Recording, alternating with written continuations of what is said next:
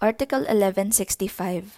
When what is to be delivered is a determinate thing, the creditor, in addition to the right granted him by Article 1170, may compel the debtor to make the delivery.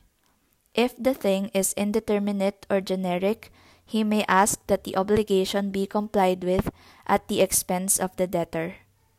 If the obligor delays, or has promised to deliver the same thing to two or more persons who do not have the same interest, he shall be responsible for any fortuitous event until he has effected the delivery.